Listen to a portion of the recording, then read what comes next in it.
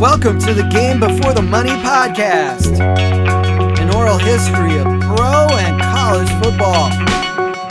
This episode, Pittsburgh Steelers Hall of Fame linebacker Jack Ham.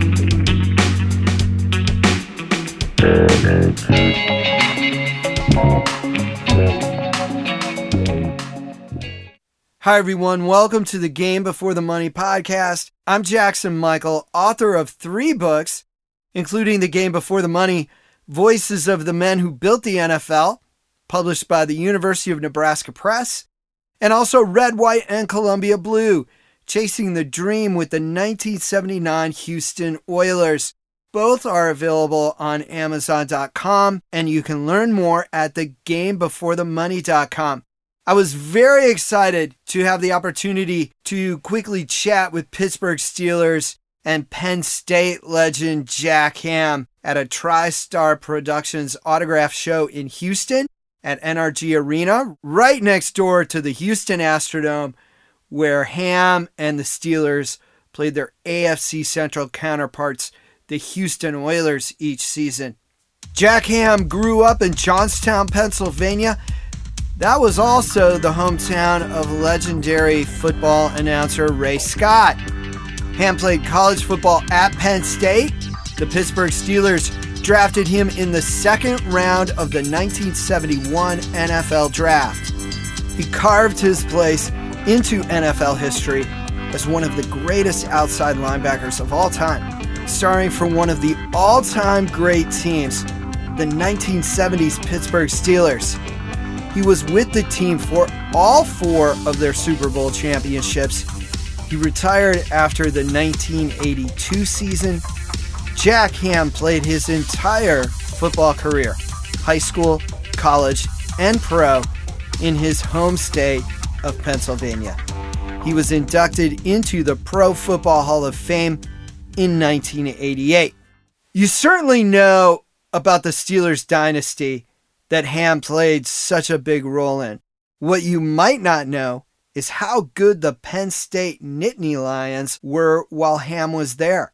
Penn State went undefeated for 2 seasons in a row in 1968 and 1969.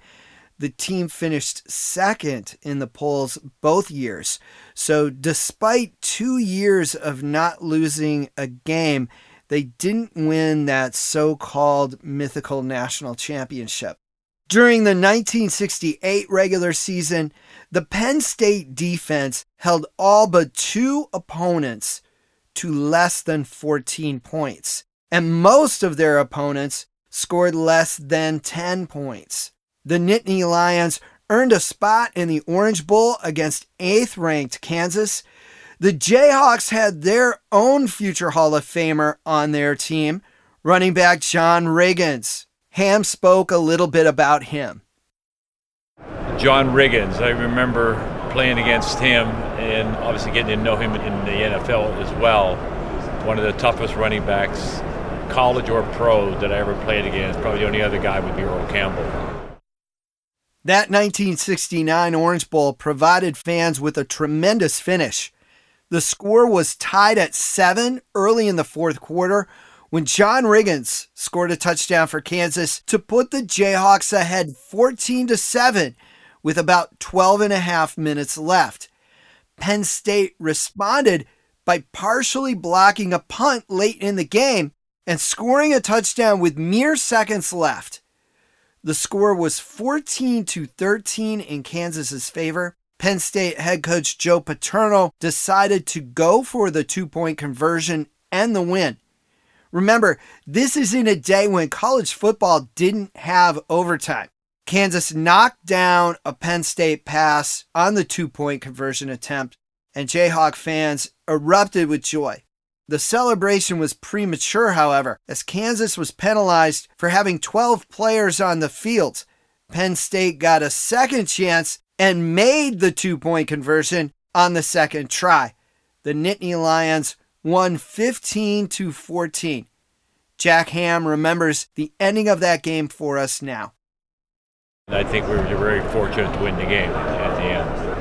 A game I thought we lost, and then we ended up winning on the last play. Right, you had that extra extra play on the 2-point Well, actually, conversion. they had more players on the field for a couple of plays down at the goal line, and we went back and looked at the film, and the official finally caught it at the end on that 2-point conversion. There should have been a penalty for about 2 or 3 plays before that. The January 13th, 1969 edition of Sports Illustrated also noted that Kansas had 12 players on the field for multiple plays before the penalty was called. SI noted that Penn State scored their late touchdown against a 12-man defense. Penn State won the Orange Bowl the next year as well over a very tough Missouri team. Penn State's defense notched 7 interceptions in that game to set an Orange Bowl record. Some of you football history majors out there might know that Franco Harris was on that Penn State team as well. Also on that team was another fine running back, Lydell Mitchell, who scored a touchdown in the 1970 Orange Bowl. The Nittany Lions slipped to 7-3 in Ham's senior season. He said that a few teams told him that they'd take him in the first round of the NFL draft. The Pittsburgh Steelers selected him in the second round of the NFL draft. Hard to picture Jack Ham in any other uniform besides the Pittsburgh Steelers, but he listed a couple of teams that he thought would draft him before Pittsburgh. The draft was in February back when I was playing, and the 2 teams that called me, the New York Giants and San Diego Chargers, said they were going to draft me in the first round. And I was naive enough to believe that, and I didn't go in the first round. I went in the second round to Pittsburgh, but you know what? It could not have worked out any better for me. 1971 was Chuck Noll's 3rd season as head coach of the Pittsburgh Steelers, and Jack Ham's first season. The team went 6-8. In 1972, they reached the AFC Championship game for the first time in a season made famous by Ham's college teammate Franco Harris making the immaculate reception against the Oakland Raiders in the 1972 AFC Divisional Playoff at Three Rivers Stadium in Pittsburgh. The Steelers lost that AFC Championship game that year to the undefeated Miami Dolphins. And as I've previously pointed out on this podcast and in the book Red, White, and Columbia Blue, that 1972 AFC Championship game was the only playoff game that the Steelers lost at home in the 1970s. Talk about playoff dominance. Starting in 1974, the Pittsburgh Steelers played in the AFC Championship game in 5 out of the next 6 seasons. They won 4 of those games and subsequently won 4 Super Bowls. Other than the 1972 AFC Championship game, all of the other AFC Championship games that the Steelers played in the 1970s were against either the Oakland Raiders or their AFC Central Division rivals, the Houston Oilers. The Steelers and Oilers played each other in the 1978 and 1979 AFC Championship games. That meant that they played against each other 3 times in 2 straight seasons. The 2 teams split their regular season games both of those years and also split their regular season games in 1977. It was a great rivalry with 2 amazing fan bases. Steeler Country with their terrible towels and Love You Blue with their pom-poms and flashcards. I asked Jack Ham to talk about that very physical rivalry against the Houston Oilers. I didn't play in the last game against Houston, but before that, we played 2 years in a row. We played the Oilers 3 times. And you don't want to play against Earl Campbell.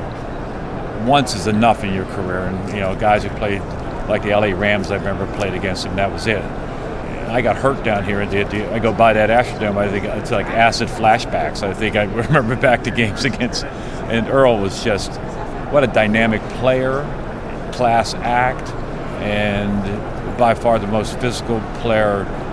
You don't see a big gap like that once you get to the NFL. You do see it in college and high school, whatever.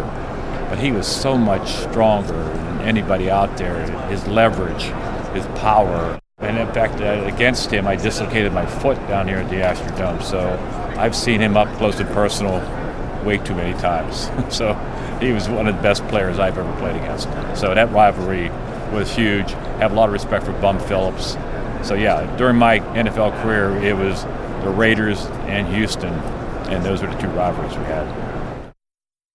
The Steelers won both AFC Championship games against the Oilers and 2 out of 3 against the Raiders. Pittsburgh followed up all 4 of those AFC Championship wins with Super Bowl victories and earned the title, the Team of the 70s. Thank you for listening to this episode of the Game Before the Money podcast. Special thanks to Jack Ham for interviewing for this podcast. Please remember to visit thegamebeforethemoney.com, where you can find great football history articles, including one about the Steelers-Oilers rivalry in the 1970s. And you can also sign up for a free football history newsletter. Transcriptions of some podcast episodes are also available at thegamebeforethemoney.com and are powered by our transcription partner, Sonix, spelled S-O-N-I-X. Visit sonix.ai to learn more about their automated transcription services.